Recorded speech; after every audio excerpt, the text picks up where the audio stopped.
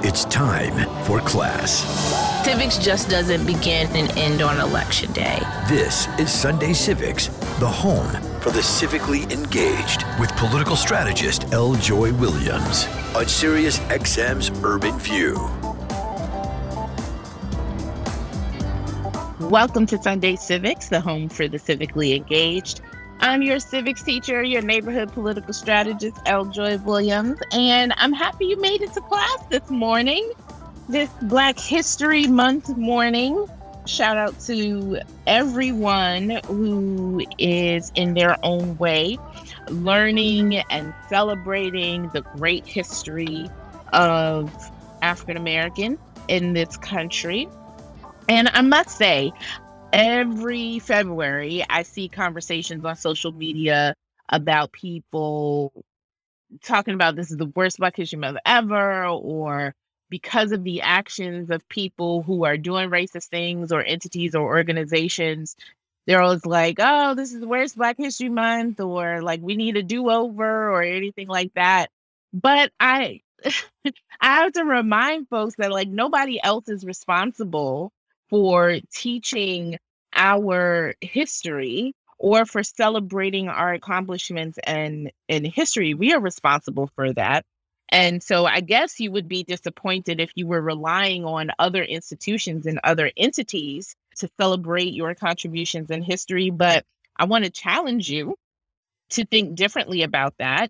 And if you listen to Urban View on a regular basis, you know, celebrating our accomplishments and Black history in general is weaved through all conversations here on Urban View. You listen to Karen, if you're part of Narrative, you know, we celebrate our accomplishments, our excellence, our trifleness, if that's a word. We bring light to that on a regular basis. And, you know, yes, there is a time where, you know, we want to challenge those who make money off of our community to recognize and to invest in our communities. There's definitely space to challenge those entities and institutions to do so.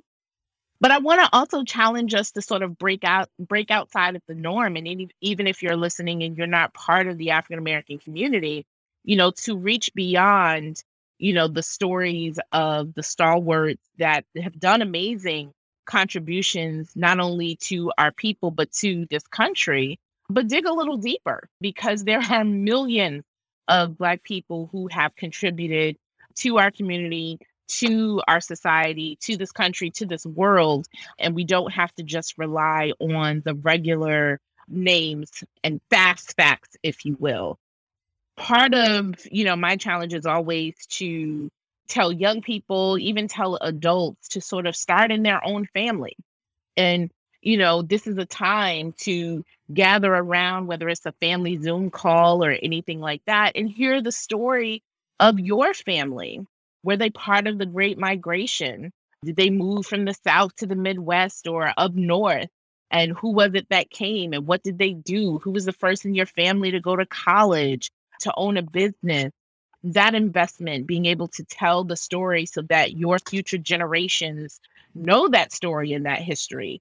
The story of your family, the story of the families in your community are just as much part of Black history and Black excellence as that of the story of W.E.B. or Dr. Martin Luther King or Ida B. Wells, which are amazing, amazing stories. Obviously not taking away from that at all, but it is a opportunity for you also to dig deeper in your community and spend some time with the young people in your family and in your community, and not just relying on teachers, on the school system to teach your history. You know, what better way for your family to learn their history than from you? So, you know, that's just a little tidbit on this Black History Month. You know, my family certainly has, we have family Zooms and family prayers, and, you know, we try to tell the story on a regular basis, particularly because as my grandmother recently passed, and now, you know, there are not that many in our family who have that connection of that story, right? So my grandmother, her parents were enslaved, not that far away, right? So if you lose that generation and don't have the stories to be able to continue on, you lose that history. So while they're here, and that's not just for Black folks, that's for white folks too, you know, listen to the story of your family. You know, I know it might be hurtful or shameful if you are having a conversation with your family and perhaps white folks, maybe your family were on the other side. Maybe your family were on the other side at the Woolworth counter, you know, throwing paint and saying not in my backyard and all of that kind of stuff. But it's important to tell those stories. No one is saying that you individually committed those acts, but knowing that history and story is really important. Uncovering that truth is really important because it wasn't Black people hurting themselves. There were other people that were actually perpetuating that. There were other people that actually passed those laws that were doing citizenship tests and, you know, count the marbles in the jar, right? So it wasn't some aliens doing that. So it's important to uncover that work. In this Black History Month, I just want to say yesterday, the National Association for the Advancement of Colored People, the NAACP, Founders Day was yesterday. The organization is 113 years old. And, you know, some of the stalwarts I mentioned in terms of the founders, yes, it was founded by Black and white folks in order to address the plight of Black folks in this country. And there are a number of institutions and organizations that exist that had different histories. I'm proud to be a part of this organization and continue my advocacy through this, you know, the oldest civil rights organization in this country, which has a history and a legacy of making extraordinary strides to make this country live up to what it says it is to the rest of the world. Because, you know, the country could not exist as it is. It could not be the land of the free without us forcing the end of slavery. It could not be the land of opportunity without us challenging legal segregation, challenging discrimination, challenging in the courts, in making use of all of the structures set in place. And, you know, shout out to all of those general members of the NAACP on the ground who are doing great work in their community. And shout out to Brooklyn NAACP, who is also, I'm happy to be the president of that branch. And we are celebrating 100 years. It's actually more than that, but because of the pandemic, we couldn't do our centennial in the year. We're actually 102 years old, but, you know, pandemic happened. So we're celebrating this year. It's not a big deal. But to that, I do have a little bit of a Black History Month show for you today, just a little bit. There are not, you know, you hear the conversations often, people be like, I marched with King. And then I had this joke when President Obama was president. And I was like, you know, in the future, you know, I campaigned or I worked for Barack Obama is going to be the new I March with King, knowing that everybody wasn't like, you know, on board with Dr. Martin Luther King and everybody wasn't on board with President Obama. So, you know, but people will rewrite history in that instance. But the guest I have coming to talk to us today actually marched with King as a young person, as a teenager, growing up in Jim Crow South. And she's going to talk a bit about her history, her first civic action, which is tied to those stories of the modern civil rights movement. But, you know, that's not all we're going to talk about. We're also going to talk about social workers. A shout out to social workers. If you're a social worker, hit me up on social media. I want to shout you out. You know, we need more social workers, and we need social workers to be paid a comparable wage. But we're going to talk to C. Virginia Fields, who is going to talk about her first civic action, being engaged as a young person in the Jim Crow South, but also fast forwarding to her incredible political leadership and community leadership here in New York, and now nationally, as she has the National Commission Leadership on Health. So we're going to talk to her about that and about social work and about so many other things when we come back from the break. We'll be right back with more Sunday Civic.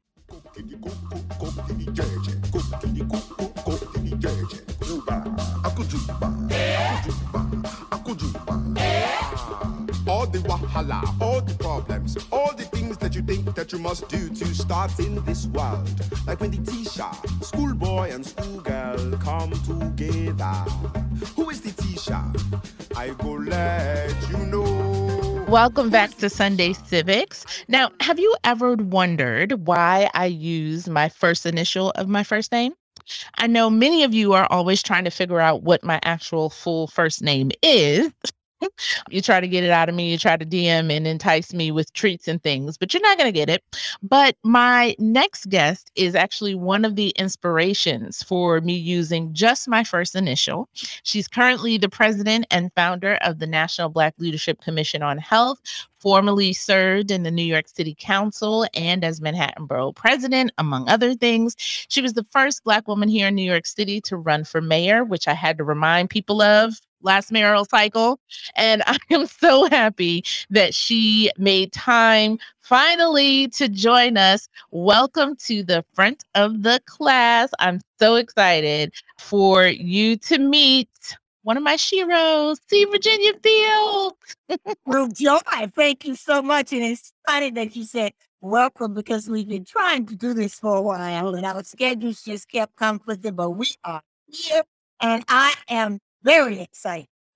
So did you actually know that you were one of the inspirations for me only using the L? No, I did not. Yes. So when I was adjusting my name, so, my family has always called me Joy. No one has really used my first name, but I didn't want to drop it completely because I like it. I didn't want to drop the name completely. And so as I was starting my political career, I was looking at the folks who inspired me at the time.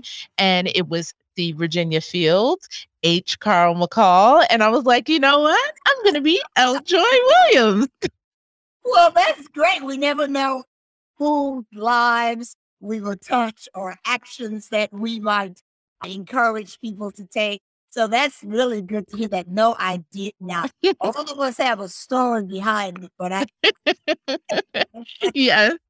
Well, because of that, and we believe in the power of storytelling here, I want you to share the story of your first civic action. I've been thinking about that, and it's my first civic action.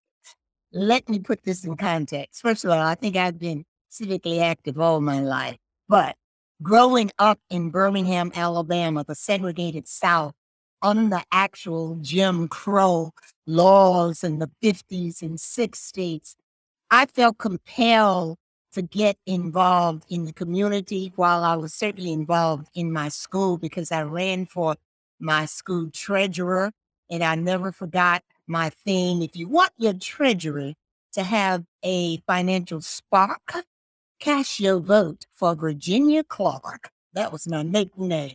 And how corny is that? But I was. So I was always active in school.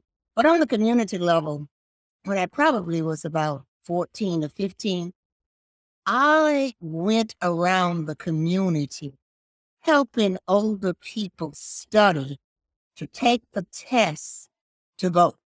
Because at that time, there was a test that you literally had to take. And there might have been maybe like about 10 or 15 pages, I don't remember.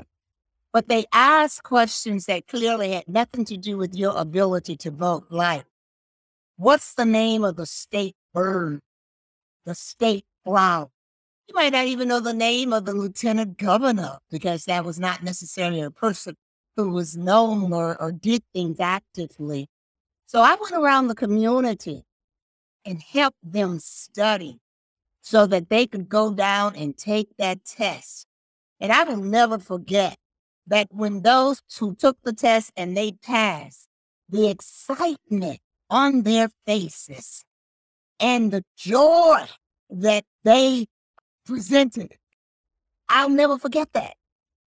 And that is what propelled me, to stay involved and to get involved and stay involved. But also growing up in the segregated South, I very early attended what was known as the Monday night mass meetings, where we had phenomenal speakers coming in, including Dr. King and others. And I got to hear them because I attended those meetings with my mother. So all of that factored into me getting involved civically, marching as a teenager in Birmingham in 1963. with Dr. King doing the civil rights protests when all the young people came out, filled the jails, and actually led to the turnaround in that city. So all of that was a part of my earlier experiences of civically becoming involved, and that has continued today. But I'll never forget the voting and how that made a difference. And I'll have to admit today, when I encounter people and they proudly say to me, well, I don't vote, I just leave because I don't have tolerance for that. Can't deal with it. It's maybe, as Dr. King used to say, conscientious stupidity or just stupidity. I don't know. But I don't have patience for that.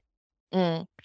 I absolutely love that story. One of the, reasons I started the show was an inspiration from, that time frame of people. And I talk about it often, where you're fighting the unjust system as it is, but then you're also preparing your community and your people to actually engage in that system that is racist and broken, right? So that's you coming in and, teaching people this test. Yes, the test is racist. It doesn't mean shouldn't be applied in the first place. And so we're challenging that. We're protesting that.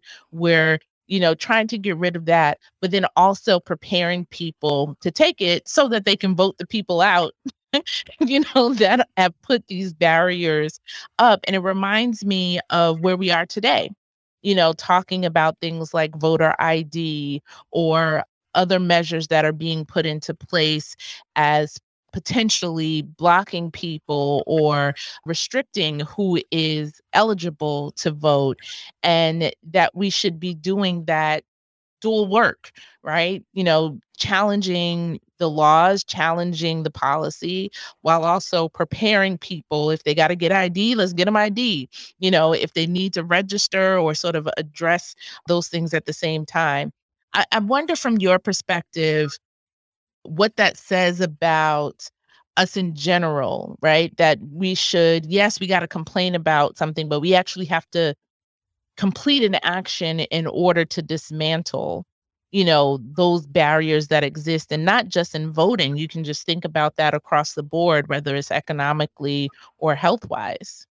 No, I fully agree with you that we have to fight all fronts. We cannot afford to just march and take no other action. We cannot afford to just talk about this and take no further action. But we have to address it on all fronts. So as you said, in those states where ID and other draconian measures are being taken with respect to restricting one's right to vote, helping to prepare people, especially like for absentee ballots.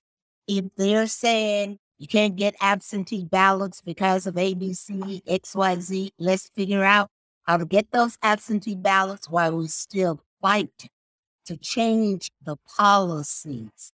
And that's what I think is so important as we, engage in this fight today.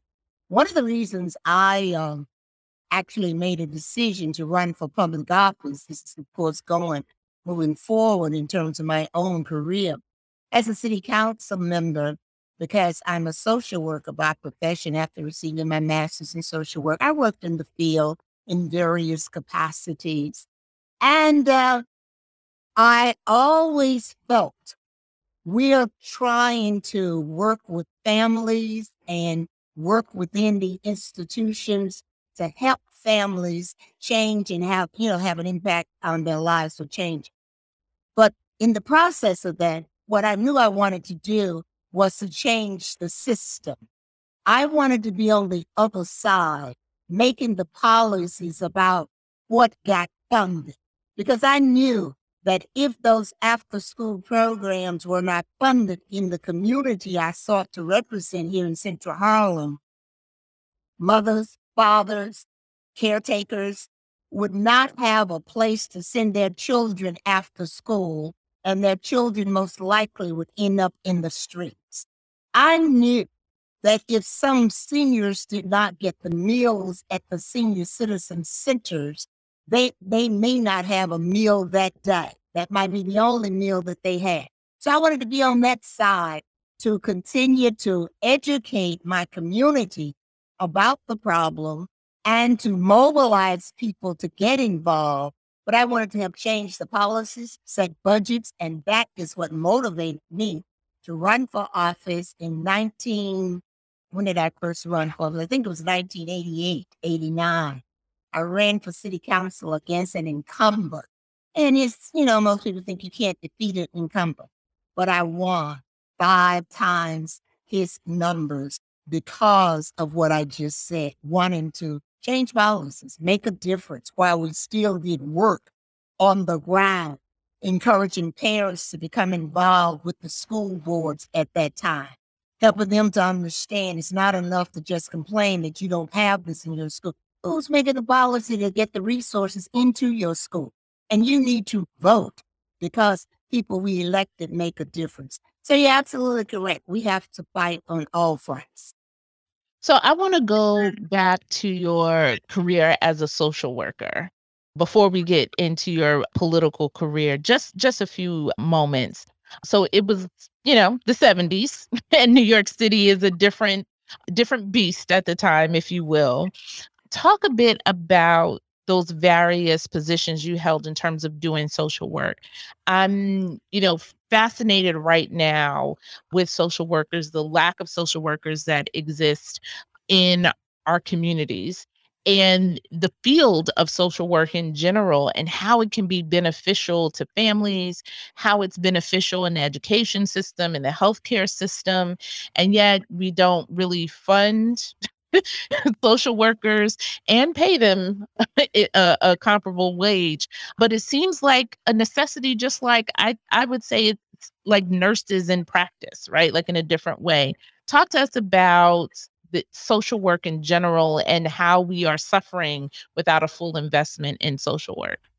Well, as you know, social work is a helping field.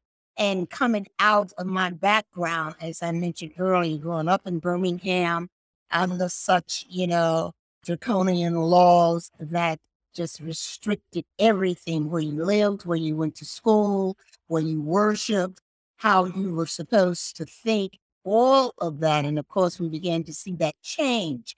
And as I graduated from Knoxville College in Tennessee, I had a professor who thought I had more to offer. I was ready to go out, get a job, get married, have children, make some money. So he encouraged me to apply to go to the School of Social Work. And because of my interest that I had always expressed, wanting to help, wanting to make a change. So as a field about help moving into social work, I worked in several capacities. My first job here in New York was working at the first release program for men at that time, work release program for men who were within certain max out days of their sentencing or their time in prison.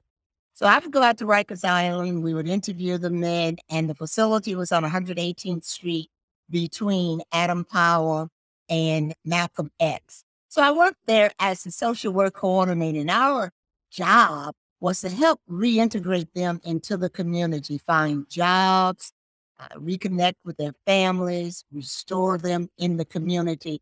And that was very of interest to me because I felt that we were really helping, but became very discouraged maybe after 2 years of being there, and I left. And I left because the city was not living up to its commitment of finding jobs for these men. So when they would go out on the weekend for, passes on the weekend, many of them absconded and they never came back. So of course they were picked up, and that added more time to their sentence. I was discouraged because we made a promise that we would help them find employment or to go to school, and we didn't do that. From there, I went to the Children's Aid Society, where I worked with families, drug prevention program, because during that time too, so many of the young people were being exposed to drugs, and it was right in their own home and their families. and I work with Children's Aid in the foster care adoption, making it possible for children who could possibly be adopted to make that happen. Because sometimes children are kept into that system far too long, and there's no relationship with the parent, no possibility of them returning home, but judges were not making the decision. And many of those, the others who were making the decisions did not have the best interests of that child. Then after that, I went to the National Board of the YWCA. One thing about the National Board of the YWCA I like, and it is still their purpose today, to eliminate racism by any means necessary. So I felt I had stepped back into space where I, had started. So I say all of that to say that social workers understand needs. They don't always connect needs to resources. And as I have taught a class on leadership as an adjunct professor at New York University, Graduate School of Social Work, and Columbia at different times, I always said to the social work students, you have more information about what needs to be done that most people in other positions, including elected officials, because you're working with these families. You've got to be able to make the connection between what you do, what the needs are, and bringing the resources together with that. But they have never used, in my opinion, and I've said this to the social workers here in the city and nationally, I don't think social workers have used their positions to lead in this way and have thought about politics and political decisions out there. Somebody else, we don't do that. We don't get involved with politics. And as we know, politics controls everything from the womb to the tomb, as we like to say. So there's not been that level of an advocacy that drives the importance of the role of social work. Now we're hearing a lot, of course, now as it relates to violence in our cities across the country, about gun control and other issues where social workers as mental health workers perhaps should be brought in. Maybe that will help to elevate this discussion. And I'm going to add another point, something I heard during the time, very sad time when the two officers' funerals were taking place. The police officers in New York started somewhere around $42,500. I didn't check it out, see if it's true, but I would say as I'm speaking, if that's the case, that's another salary level that needs to be. Mm. Well, I mean, I'm certainly thinking, just rethinking how we structure care in our communities. And I think social workers are, in addition to mental health workers and sort of others, can contribute greatly in our different spaces. And, I find that those who have a social work background have a different level of compassion, empathy, understand the necessity to help triage what people need, right, in particular situations, because that's what you have to do with families. Like, what does this family need in the immediate term?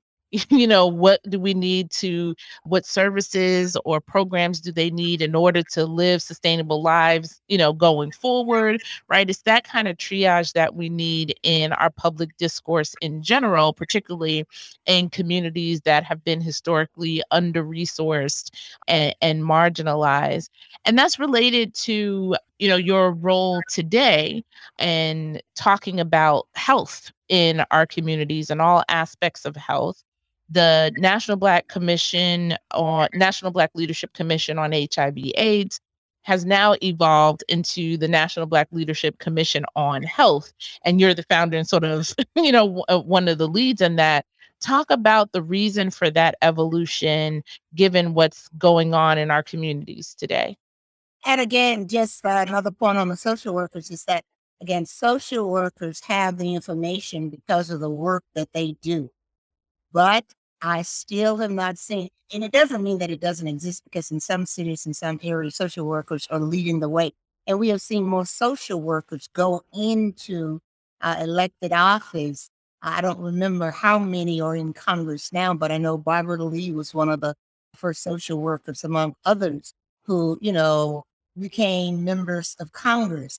So social workers have the information based on the work that they do. And I think that there just has to be a continued confidence knowing that there's much to do or offer in terms of bringing about change, and not be afraid to step out and lead based on that information. With respect to the organization, the National Black Leadership Commission on Health, as you said, which was formerly known as the National Black Leadership Commission on AIDS, back in November of 2019, just before the pandemic hit, the board approved a name change, a mission, and a vision statement after a 2-year rebranding process. Well, we looked at the work that we do and how we do it, and it was certainly much broader than HIV/AIDS. And we recognized that HIV does not stand alone. Intersectionality between HIV/AIDS and these other health-focused areas that we now work on was very clear. All of the Blacks are disproportionately impacted by all of them.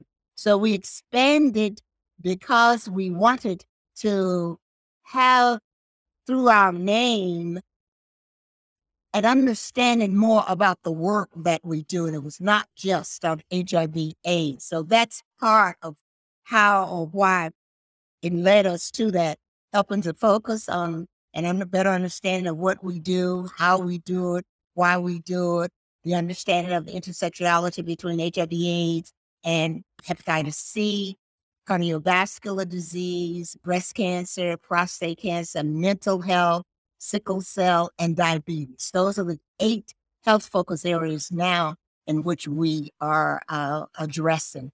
And through advocacy, policy, and action, we seek to promote prevention of diseases and seek to achieve equity among Blacks and African Americans throughout this country. As a national organization, we have partnerships with over 140 groups nationally and affiliates in about 12 cities. And through our work, we do a lot of education about behaviors as well as resources. There are some things that we can do better about, including, like, for example, the issue, and we hear our mayor talk a lot about it now, diabetes, but the way we eat, exercise. So we started a program in Tuskegee in one of the high schools, started with the 9th grade, and it is our plan to follow them straight through for the next 3 years about obesity, education. What is obesity? What are some of the implications of obesity, including diabetes and cardiovascular disease as one certainly grows older, and providing resources to those students in order to help them navigate issues related to this, and calling upon, broader community to get engaged. So that's partly why we shifted, because we wanted people to know and not just think HIV, while we still do that work too. Well, one of the other things is, as folks are advocating in the healthcare space on some of these issues that, as you mentioned, diabetes, HIV/AIDS, sickle cell, a number of other things that particularly have a disproportionate impact on people of African descent. What is the ask really to governments and municipalities? What should they be doing? What should we be demanding they do to address some of these health concerns? I think one of the things we need to do and don't do, we need an understanding of the data that is driving this.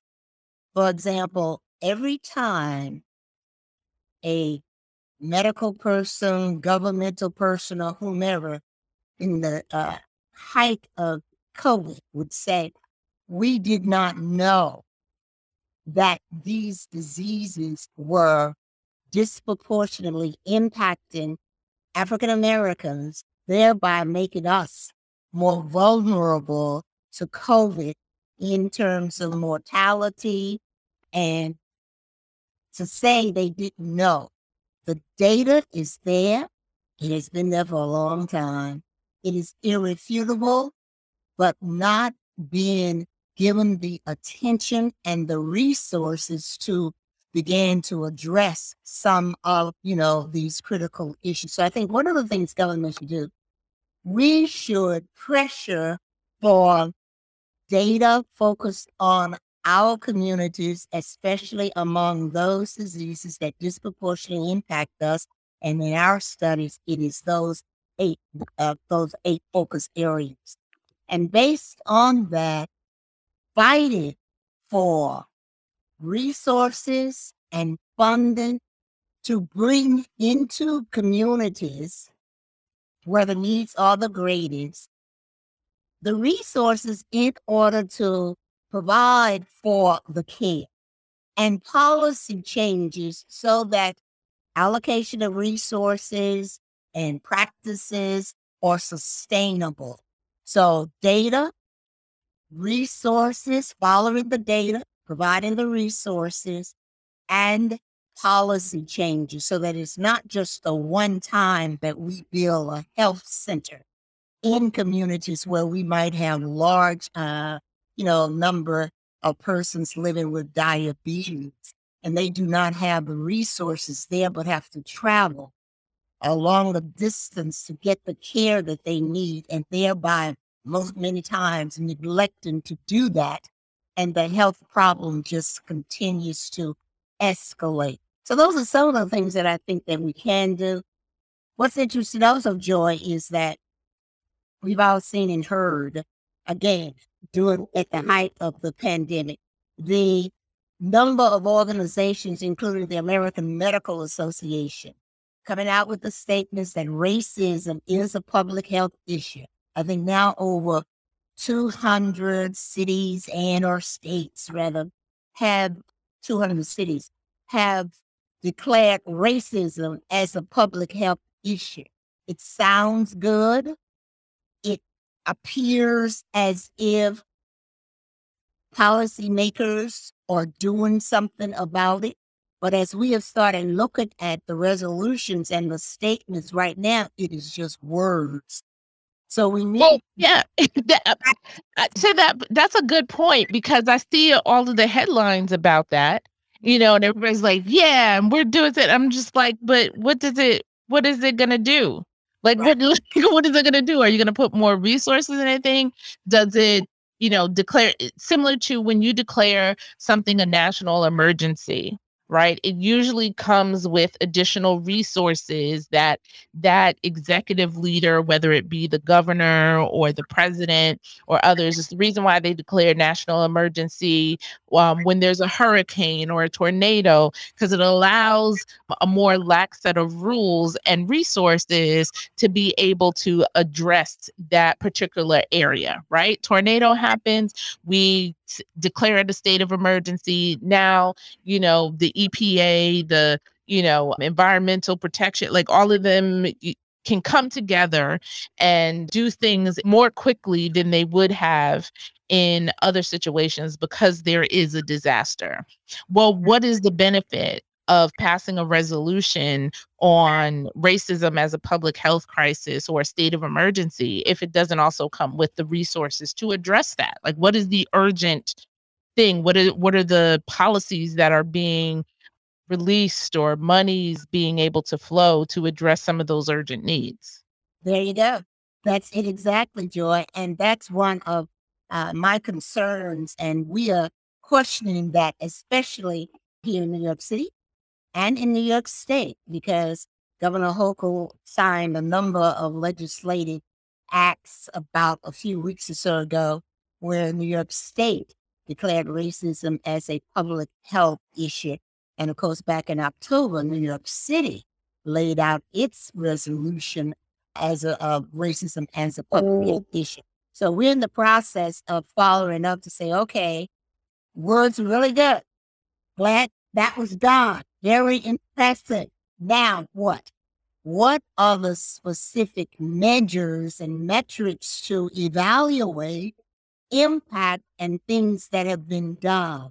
What are the dollars to begin to address some of the needs of communities that we know, again, are disproportionately impacted, primarily Black, people of color communities? So I think that's where the advocacy, that's where all of us can become more civically engaged by raising these questions, and as well as making recommendations about what we can do and the resources that needs to come into the communities, and partnering with community-based organizations, faith-based organizations, because government can't do it alone.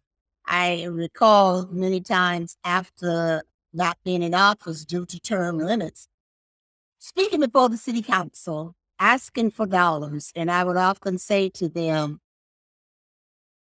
you, meaning the city council, should give community-based organizations whatever they ask for, of course, with accountability and transparency, because government could never do what community-based organizations do.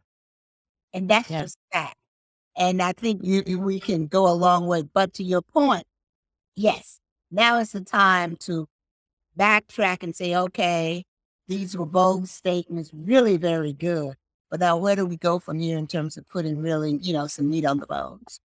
Well, the last thing I want to ask you about related to that, because you talked about recommendations. So not only asking the question in terms of, okay, the resolution, now what? But then also being able to offer recommendations and strategies that should be taken. So what are some of those urgent things that if you had, Biden across the table from you, if you had Governor Hochul across the table from you, or any other governor from any other state, or local mayor who just passed a resolution on this urgent need. And remember, resolutions are just saying, we should do this thing, but not necessarily law or policy that says, and here's how we do it. What are those top things you say, okay, immediately we need to do these things in order to address these issues? Well, first of all, I like to start again with data. I think the data should be looked at to just even acquire a better understanding of what the problems are. And based on the data, that can take us into some, specific actions. For example, if we wanted to look at maternal health, we know about the fact that Black women have higher rates, death rates due to maternal health than white women. What are some of the resources that we can put into those communities? And I think there's a bill called Mommy's Act at the national level that Congresswoman Presley and Senator Booker put forward that lays out specifically how extending Medicaid beyond just 60 days of postpartum period to 1 full year, I think it's about 365 days, and to provide resources of Medicaid to women during pregnancy as well as after pregnancy. They talk about something that really caught my attention.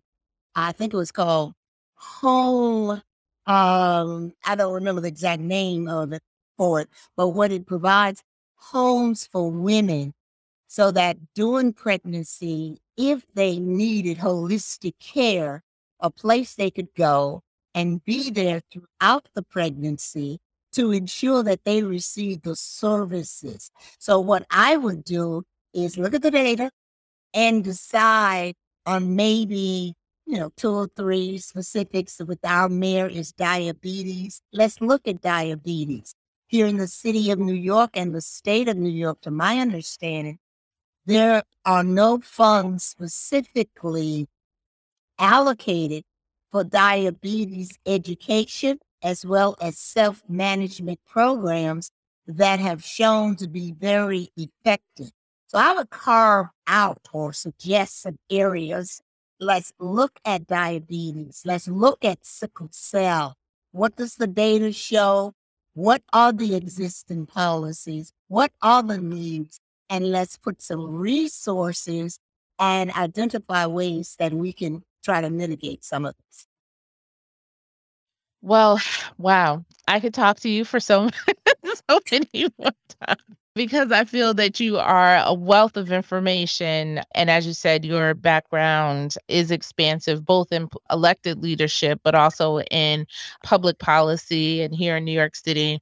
And being able to find, for anyone listening in whatever city you are, maybe you can't reach C. Virginia Fields, but there's a C. Virginia Fields in your community.